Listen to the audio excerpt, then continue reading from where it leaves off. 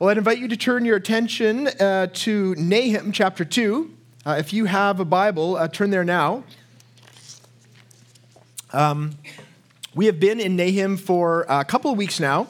We've actually been in this series looking at Nineveh for a while. Now we're kind of just a couple weeks to the end, this week and next week, and then we're done. And I want to begin, we're in verses 1 to 13, just if you want to turn there. But I want to begin by mentioning something that you probably know. Probably many of you participated in this week, and that is that on Wednesday it was Pink Shirt Day. Pink Shirt Day. Some of you are still wearing pink shirts. That's great. But see, Pink Shirt Day is, the whole point is it's an anti-bullying campaign, right? We probably know this, that the goal is that there would be an emphasis placed on the fact that everyone should feel safe in our schools. And we as the church should say, yes, absolutely. That everyone, regardless of whether we disagree with their worldview or agree, regardless of race, religion, gender, sexuality, everyone in our school system, they should feel absolutely safe. That's a good thing. That's something that our system has been working hard towards. But it's interesting that for all of the efforts that have been made towards anti-bullying, that it still pops up. In fact, I was talking to someone I know who works in the school district, and I said, how did Pink Shirt Day go? Just wondering. And they said, oh, it was really great. You know, we had maybe just a couple of acts of violence this year, so it was pretty good. And I was like, on Pink Shirt Day he said, yeah, I don't know what it is about the Pink Shirt Day, but people get agitated. There's usually one fight or two. I was like, oh, I think you could wait till the next day. But so what that tells us is, it shouldn't surprise us because our school system is kind of a microcosm of the reality of our world. And the reality is that even though we try really hard to deal with injustice and discrimination and bullying, it always seems to rear its ugly head. That's, in fact, what we've been seeing on a much larger scale in the book of Nahum, that there are some very big bullies on the block in the Middle East. They are the Assyrians, Nineveh. And they have been bullying everyone around them for generations, including the people of God. God has even tried to reach them. With Jonah, he sent Jonah to warn them about their evil ways, that there's going to be judgment. It's kind of like a bully being brought into the principal's office, right? And you say, look, you can't keep beating up kids. You can't keep doing this. You're going to get expelled. Something's going to happen to you. I want you to know this is serious. And the bully starts to weep and cry, I'm so sorry, I shouldn't do that, you're right, and pledges kindness and love, and so gets sent on his way. And then in a couple of weeks, he's shoving a kid into a locker again, right, stealing his headphones. What's a good principal going to do? They're going to expel that kid, right? If he's going to keep doing that, eventually there will be a consequence.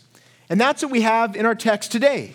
We have God finally and decisively dealing with the tyranny of the Assyrians, of Nineveh. Now, chapter 2 and 3, which are the last two chapters in Nahum, they could really be read together. That they bring us right down to ground level with the destruction of the city of Nineveh. But there's a bit of a difference between them.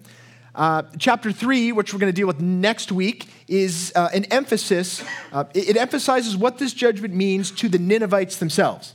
So to the bullies.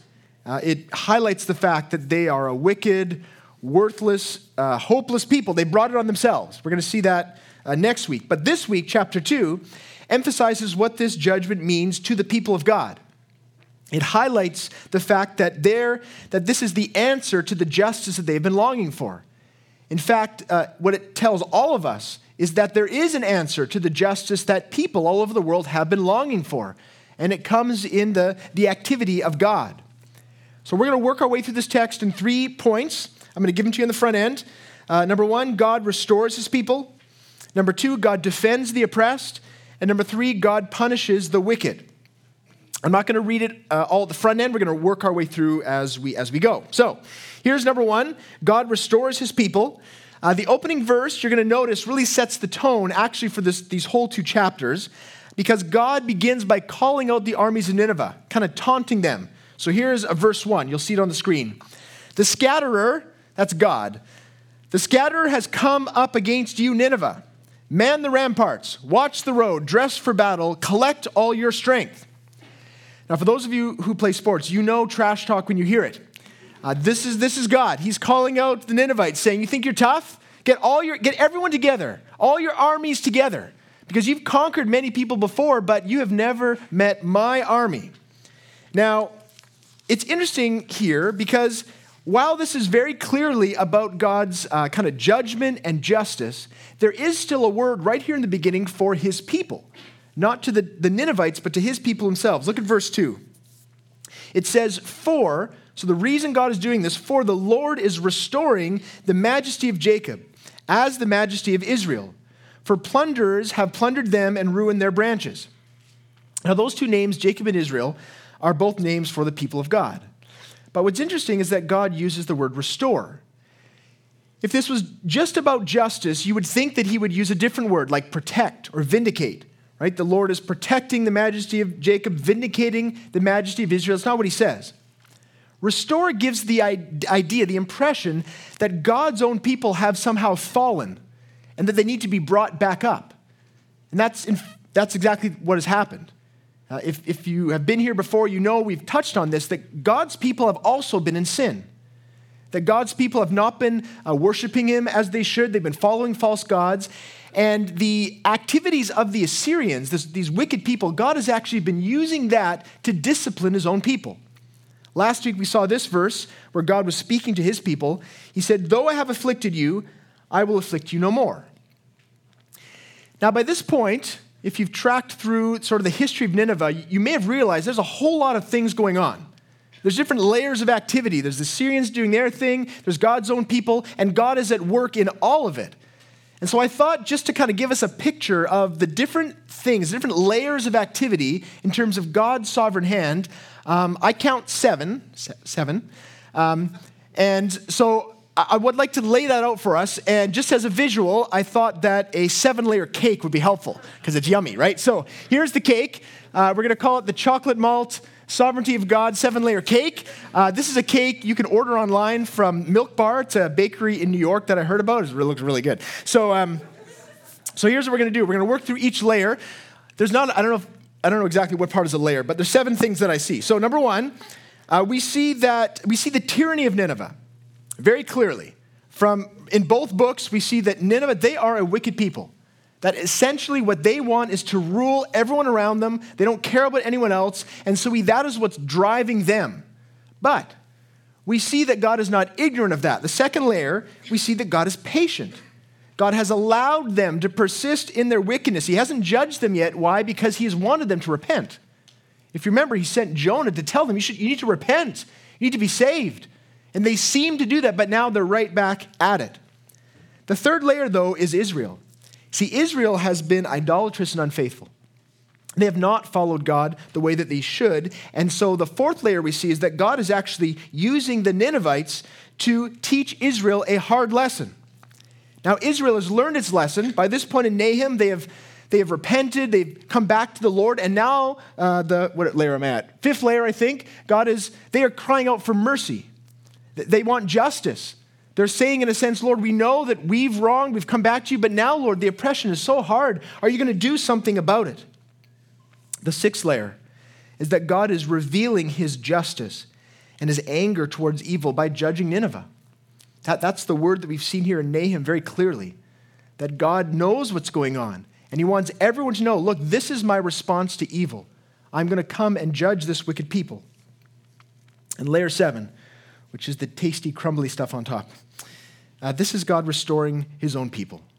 This is what we see here today, that God restores his own people by punishing the wicked.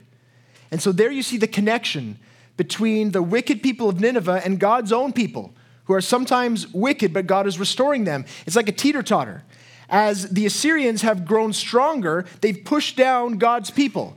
And in that, God allowed that so that they would learn a lesson. But now, God is going to restore his people by cutting down the Assyrians. And the reason that restores his people and lifts them up is because it's a very clear message. God is saying, I haven't forgotten you. I know what you're going through.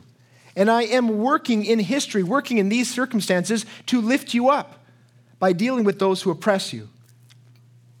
Now, this is a very helpful and kind word from the Lord. Because what we see here is not only that those who are feeling low in life, and there are many of us probably even today that are feeling that sense of weight or lowness, perhaps because there is someone who is oppressing us in some way, someone who is mistreating us. God's word to us is indeed that he will deal with those who oppress us. But notice, he's even speaking to those who are low because of their own bad choices. Like God's people were there in part because of their idolatry, because of their sin. And God's word to them is, I haven't forgotten you. Even though you have been unfaithful, I will never be unfaithful to you. That my commitment to you is that I will restore you. In 2 Timothy 2:13, I'll just read you this verse. God says, or the writer says, if we are faithless, he remains faithful, for he cannot deny himself. His covenant with his people is that no matter what we do, no matter what bad choices we make, no matter how much we turn our back on God, what we see here is that God is saying, I'm committed to you because my character is one of faithfulness. Do you see the beauty of that? That God's relationship to you has never been about your faithfulness. It's never been about how good you can be, how much you can identify sin in your life and turn from it and be perfect. No, Jesus came knowing that you cannot be perfect. God's commitment to you is unwavering because he is perfect, because he is faithful. And his commitment is that he will restore us. In fact, there's this, it's a little hard to see, but in verse 2, the two names there, the Lord is restoring the majesty of Jacob as the majesty of Israel. Those two names, that's one guy, right? One guy named Jacob, who was not a great guy, to be honest. Abraham, Isaac, Jacob, he was kind of a trickster. He was a liar. But God worked in his life, and God renamed him Israel. And what those names came to signify is that Jacob was the man that he wanted to be. But Israel is the man that God wanted him to be, that God was committed to him being. And so what it's saying here, if you look at the wording, the Lord is restoring the majesty of Jacob as the majesty of Israel. So God's saying, I'm working in you. I'm lifting you up. I know you've been brought low. That was part of my plan. You needed to be, but I have not forgotten you. I will lift you up. That's God's plan for each one of us to this very day. He will answer our call. He will restore us to the very best versions of ourselves. I mean, if you are a Christian, just take a moment, just think back on your life. Like even if you've been a Christian for a week, just think back on how God is working, how he's changed you. Aren't you so glad that he has not allowed you to be the person that you wanted to be? Aren't you so thankful that all the ideas, all the things that you thought were important, all the way that you wanted to go, that God has sometimes frustrated those and brought you low so that you would learn? And if that's the case, then why is it that we still resist that work of God? Don't we resist it? I know I do. I can look back and say, I'm so thankful, God, for all you've done. But right now, that thing you're leading me to, I don't know. I need to pray about that some more because I'm not sure if that's really going to be best for me. There's something that we forget. We have this weird amnesia. What God is reminding us of is, look, I'm working. I'm restoring you. Go where I am leading because I hear your pleas for mercy and justice, and I'm restoring you into the perfect person that I want you to be.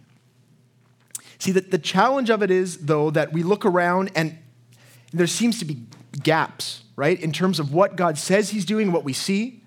And that was true of God's people at the time.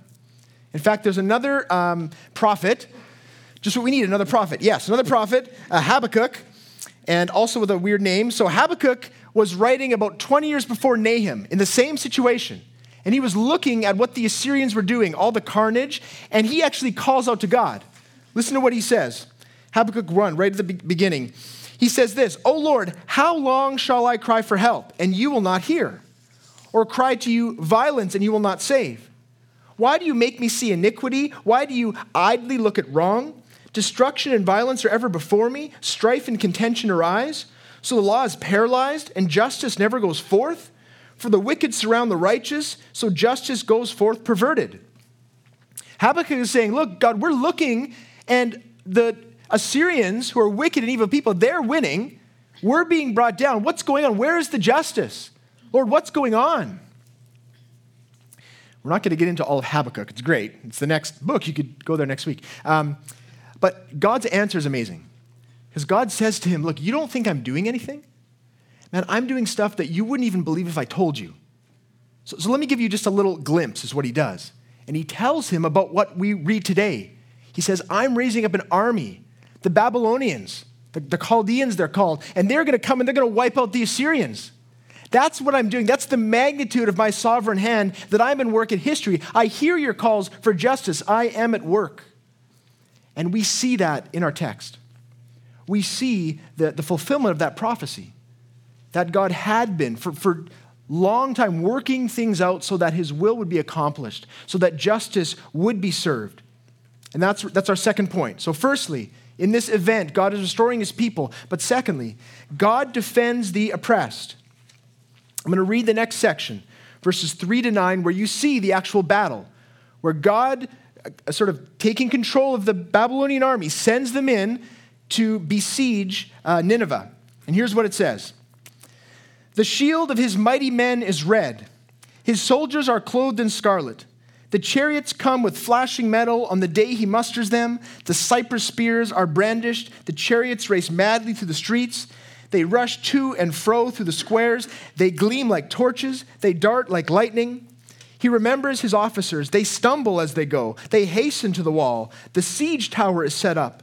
The river gates are opened. The palace melts away. Its mistress is stripped and she is carried off. Her slave girls lamenting, moaning like doves and beating their breasts. Nineveh is like a pool whose waters run away. Halt, halt, they cry, but none turns back. Plunder the silver, plunder the gold. There is no end of the treasure or of the wealth of all precious things. It's pretty intense. It's pretty forceful. It's a chaotic scene. We see there that the Babylonians, they are a well-trained army, well-equipped. They've got cypress spears. Those are the best. They fly the straightest. I don't know. I think they're pretty good. What we see, though, is that this army that God is rallying, they are eager to go and take over this city. You see that in verse 5. They almost stumble over themselves. They set up siege towers, which are these wooden contraptions. They roll to the edge of a fortified city so they can jump over the walls. It protects them. But that's not actually what ends up helping them to breach the walls. What helps them to breach the walls is something that the Ninevites were proud of. And that is their water system. They had a river flowing through Nineveh. We have a picture of it here. This is the outline of the city. You see that river, the Tigris River kind of runs through it there. And that was a source of pride because they had all these dams and sluice gates which would allow enough water into the city so they would always have fresh water supply. Well, the Babylonians, they took control of that and they opened up all the floodgates. And so the water rushed in and it took out part of the wall. The imagery there is of the palace itself being washed away. But really what we have is Nineveh is undone. The two images, one is of a princess or a mistress that is being abducted, being taken away. The other is of a pool of water that Nineveh is emptying and it cannot be refilled. All of the wealth that they had plundered from others is now being plundered from them. I'm not sure about you, but this scene, it really, in my mind, reads like a movie storyboard. You can just picture the action of it. I'm a little older, not as old as some of you, but a little older. So the movie that came to my mind is Steven Spielberg's World War II epic Saving Private Ryan. If you remember that was a movie that when I saw it was just so gritty and real. You really felt like you were in the midst of the battle. In particular, the invasion scene where they land on the beaches of Normandy and all the Allied troops are coming. It's just a massive scale. There's bullets flying everywhere and they're trying to take the cliffs. And the reason it's compelling is not just because of the action or because of the violence, but because of the meaning behind it. And I see there a parallel in that event and what God is doing here. And just to kind of lead us into that heart of God, to liberate the captives, I would like to read for you some remarks spoken by Ronald Reagan on the 40th anniversary of D-Day. So if you can picture this scene, he's there on the cliffs there in France, and he's speaking to a group of people, some of the veterans who are there with him. And this is what he says. He says, "We're here to mark that day in history when the Allied armies joined in battle to reclaim this continent to liberty. For 4 long years, much of Europe had been under a terrible shadow. Free nations had fallen. Jews cried out in the camps. Millions cried out for liberation. Europe was enslaved, and the world prayed for its rescue. Here in Normandy, the rescue began. Here the Allies stood and fought against tyranny in a giant undertaking unparalleled in human history. We stand on a lonely, windswept point on the northern shore of France. The air is soft, but 40 years ago at this moment, the air was dense with smoke and cries of men. And the air was filled with the crack of rifle fire and the roar of cannon. At dawn, on the morning of the 6th of June, 1944, 225 Rangers jumped off the British landing craft and ran to the bottom of these cliffs. Their mission was one of the most difficult and daring of the invasion, to climb these sheer and desolate cliffs and take out the enemy guns. The Rangers looked up and saw the enemy soldiers on the edge of the cliff shooting down at them with machine guns, throwing grenades, and the American Rangers began to climb. They shot rope ladders over the face of the cliffs and began to pull themselves up. When one Ranger fell, another would take his place. When one rope was cut, a Ranger would grab another and begin his climb again. They climbed, shot back, and held their footing. Soon, one by one, the Rangers pulled themselves up over the top, and in seizing the firm land at the top of these cliffs, they began to seize back the continent of Europe. 225 came here. After 2 days of fighting, only 90 could still bear arms. 40 summers have passed since the battle when you fought here. You were young the day you took these cliffs. Some of you were hardly more than boys, with the deepest joys of life before you. Yet you risked everything. Why? Why did you do it? What impelled you to put aside the instinct for self-preservation and risk your lives and take these cliffs? What inspired all the men of the armies that met here? We look at you and somehow we know. It was faith. It was belief. It was loyalty, and it was love. See, some of you may take issue with reading a statement like that. You may have questions, about whether violence is biblically justified in those kinds of situations, whether God necessarily blesses armed conflict, even if you think you're right, whether we shouldn't seek peace instead of war, and those are fair questions. But that's not exactly my point. My point is that the heart of those men was to liberate those who were held captive. The heart of the Allied armies was to recognize that there was an evil that was threatening to overtake the world, and that they saw their opportunity, their responsibility to stop it. And you see that that's God's own heart for the people who are held captive in the world. It's the very same thing, except that in God's case, it's a pure love. It's a pure power. It's a sovereignty that is working throughout history so that the captives would be set free. That's what we see here as he sends the army in to deal with those who've been oppressing his own people and the other people in the region, that God is saying there is an answer to this type of tyranny, and it is me. Ultimately, it is me, that I am orchestrating the events of the world to bring about my will, but also, ultimately, there will be an end to this type of tyranny. Now, we know that this end is not here. We know as we think about this topic of justice and injustice and what we're called to, we should know that part of the call of God is for us to do something about it. I was just looking online at some of the major injustices in the world today. They are massive.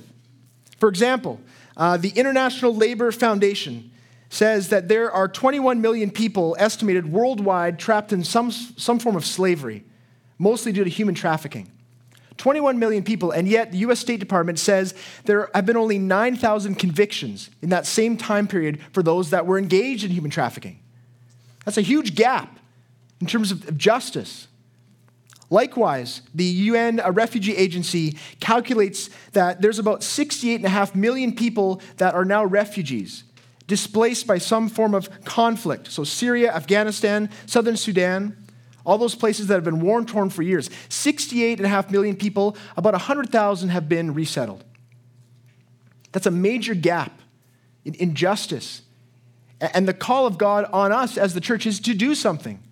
We should echo the words. I found these words in a tweet from Maria Fernanda Espinosa, president of the UN General Assembly. She said this: "On this World Day against trafficking in persons, let us come together around the key issues of prevention, protection, and prosecution to build a future where this crime cannot exist."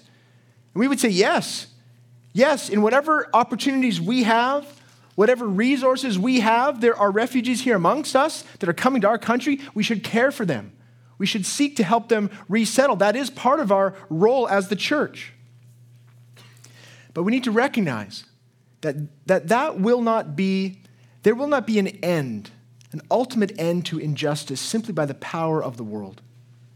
The only real answer, ultimate answer, is that there is a powerful and loving God who has a track record of defending the oppressed and liberating the captives. We see that here in our text. We see it in the way that God is working in the pages of the Bible and the pages of history. And we see it most clearly in Jesus himself.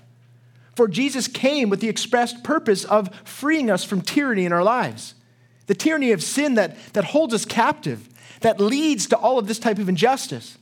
And we also see it in Jesus, who spoke these words about himself. This is his first public gathering. This is what he says. He quotes Isaiah in Luke 4. He says, "The Spirit of the Lord is upon me, because he has anointed me to proclaim good news to the poor. He has sent me to proclaim liberty to the captives and recovering of sight to the blind, to set at liberty those who are oppressed, to proclaim the year of the Lord's favor." See, the promise of God is that through Jesus, God will secure and defend our freedom.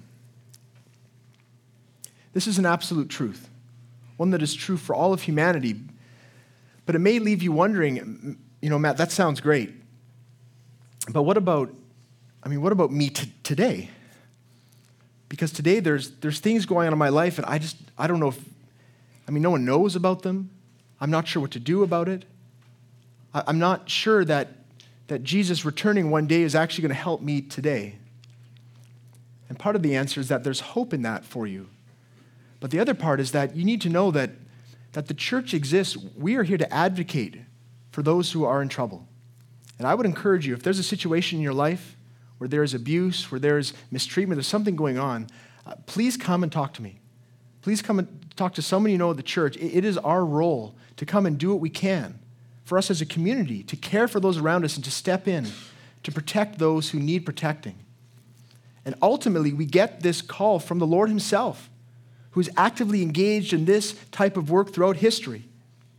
God defends the oppressed.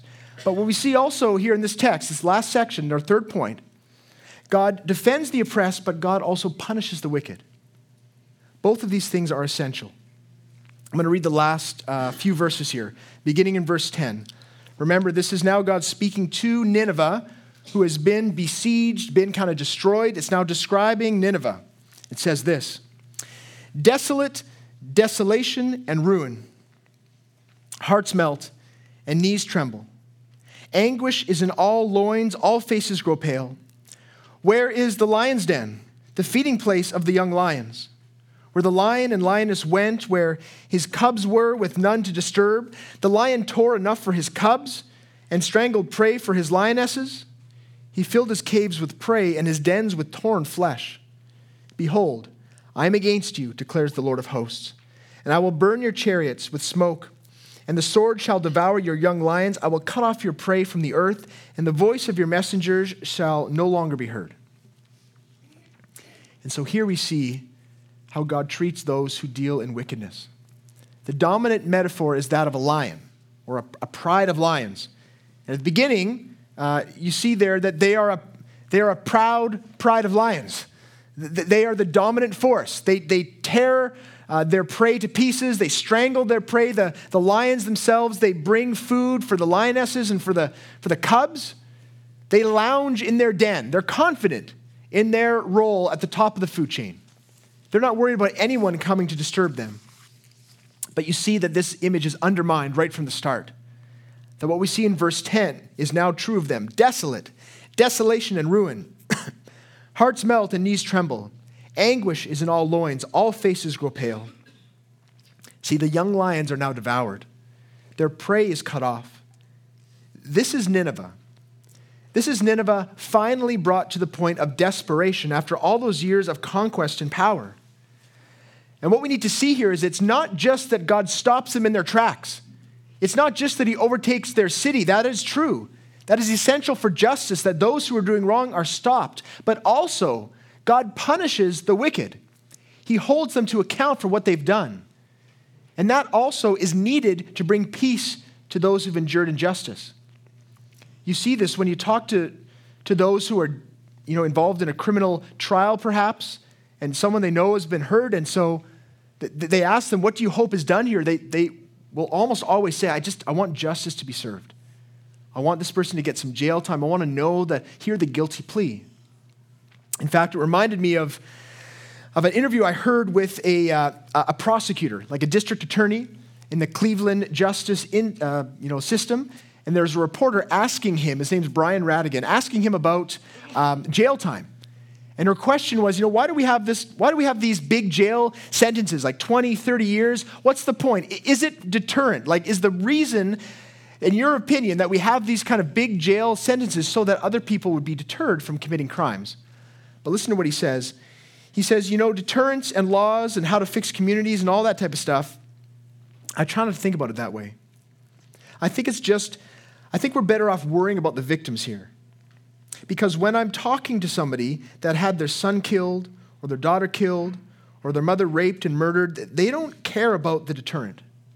They don't care about somebody else's kid or whatever. They care about what I'm doing for them. And that's how I try to keep it. See what he's saying there? What he's saying is that there's some effect of these sentences on deterring future crime, but what he sees as most effective is that it brings help. It brings comfort to those who've been hurt. It shows them that the person that ruined their lives will be held to account. The reporter, her name's Sarah Koenig, she sums it up this way. I'll put it on the screen. See, Brian, the prosecutor, he concentrates on the only result that he can see day to day, which is when some measure of peace descends on a crushed family. So that's what he aims for, a punishment big enough to trigger the healing power of retribution. What she's saying, what Brian is saying is that there is healing, there's peace that comes from knowing that someone who did you wrong is being punished. Because what it says is that you matter, that the hurt that you went through matters, that we've taken note, and that they are paying for it. That's the essence, one of the essences of justice. That peace comes when you know that that person will not get off scot-free. Do you see that is what God is? That's his role in the universe. To make clear for us that we would know that there is no instance of evil or sin that will be unpunished. Now you might wonder, it's a lot of talk about retribution, a lot of talk about sort of vengeance and an answer to evil. And you might wonder, Matt, I kind of thought we were supposed to pray for our enemies, right? Like, aren't we supposed to pray for them, even those people who are mean to us? How does that fit? Because it seems here that you're saying that God is saying you can have peace knowing that I will punish them. How does that work with the call to pray for those who persecute us? Well, they actually work hand in hand. In fact, in the book of Romans, Paul lays this out for us so we can see the dynamic. Here's Romans 12, 18 and 19. It says, "Beloved," so speaking to Christians, "never avenge yourselves, but leave it to the wrath of God. For it is written, 'Vengeance is mine, I will repay,' says the Lord. To the contrary, if your enemy is hungry, feed him. If he is thirsty, give him something to drink. For by doing so, you will heap burning coals on his head. Do not be overcome by evil, but overcome evil with good." So what it's saying there is that there is peace from knowing that God will deal with all evil. And part of that means that there's only two things. For those who are involved in wickedness, those who are wicked, two things will happen. One, God will redeem them. That's what happened to us. If you're a Christian, you were wicked. You were evil. You still are a little bit. But God is redeeming you. Through the blood of Christ, you were redeemed. You were made new in Christ. The punishment that you deserved wasn't just evaporated. It was put on Christ himself. That sin was still held to account. It's just that Jesus stepped in for you. That's the grace of God. But the other option, sadly, is that there are those who are going to reject Jesus, and they will be held to account. There is no instance where there is an evil in God's universe where someone forgets about it or someone doesn't deal with it. He is the one. He is the ultimate judge, and that is meant to bring us peace. That is meant to bring us to a point where we can say, Lord, I don't have to consume myself with seeking vengeance, the people around me, those who've hurt me, those who've wronged me. Lord, that is in your hands. Lord, help me to have a soft heart that I might be gracious to the people around me who've hurt me, as you've been gracious to me. Because we can have peace. No one's getting off scot-free. God will deal with everyone graciously or fairly.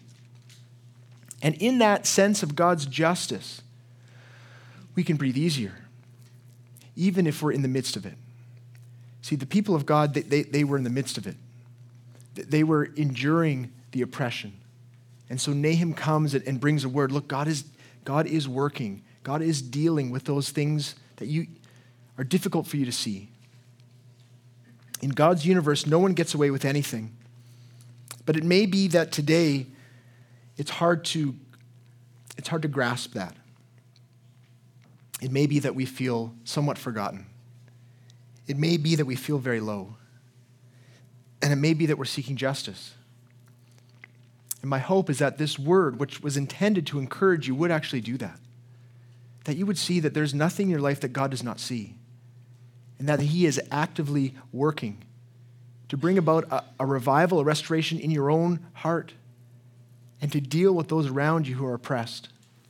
I would say again that if you are in a situation where you need help, please come. Please speak with us. But I also would say, can we ask that God would give us this heart of loving justice, of knowing, of being certain that justice will come, but also having a soft heart towards those that are oppressing us. That we would exemplify the gospel in that, because that's Jesus. That's who Jesus was. He was bringing justice, and yet he was taking on the injustice on himself. And in that, there is great hope for us as a people, for the people of the world. So, we've seen three things, all to do with God's character, all to do with who he is in our lives. Number one, God will restore his people. Number two, God will defend the oppressed. And number three, God will punish the wicked. May we find hope and peace in that today. Let me pray for us. Lord God, I thank you. I thank you for this vivid depiction of your justice. God, I pray that we would take heart in that. I pray, Lord, that we would recognize, Jesus, that there will be a day when you will return. And Jesus, you will bring justice. You will hold every evil person to account, every instance of sin. God, that includes us, even those of us who are your children. But thank you, Lord, that our sin has been taken away. We want it, Lord, for everyone that we know, everyone in our city. We want, God, for people to have the hope that is in you. But Lord, we thank you for the sure knowledge that no matter how people treat us, no matter what evil is done to us, Lord, that you see it, that you know it, and God, that you will hold it to account. I pray, Lord, that you would liberate us from the sense of needing to get vengeance. I pray, Lord, that you would bring forgiveness into our heart. Lord, that you would free us from the bitterness and anger that we have towards others. Lord, that you would give us the peace of knowing that it will not be forgotten, and that our call is to love and to trust in your justice. I pray this in Jesus' name, amen.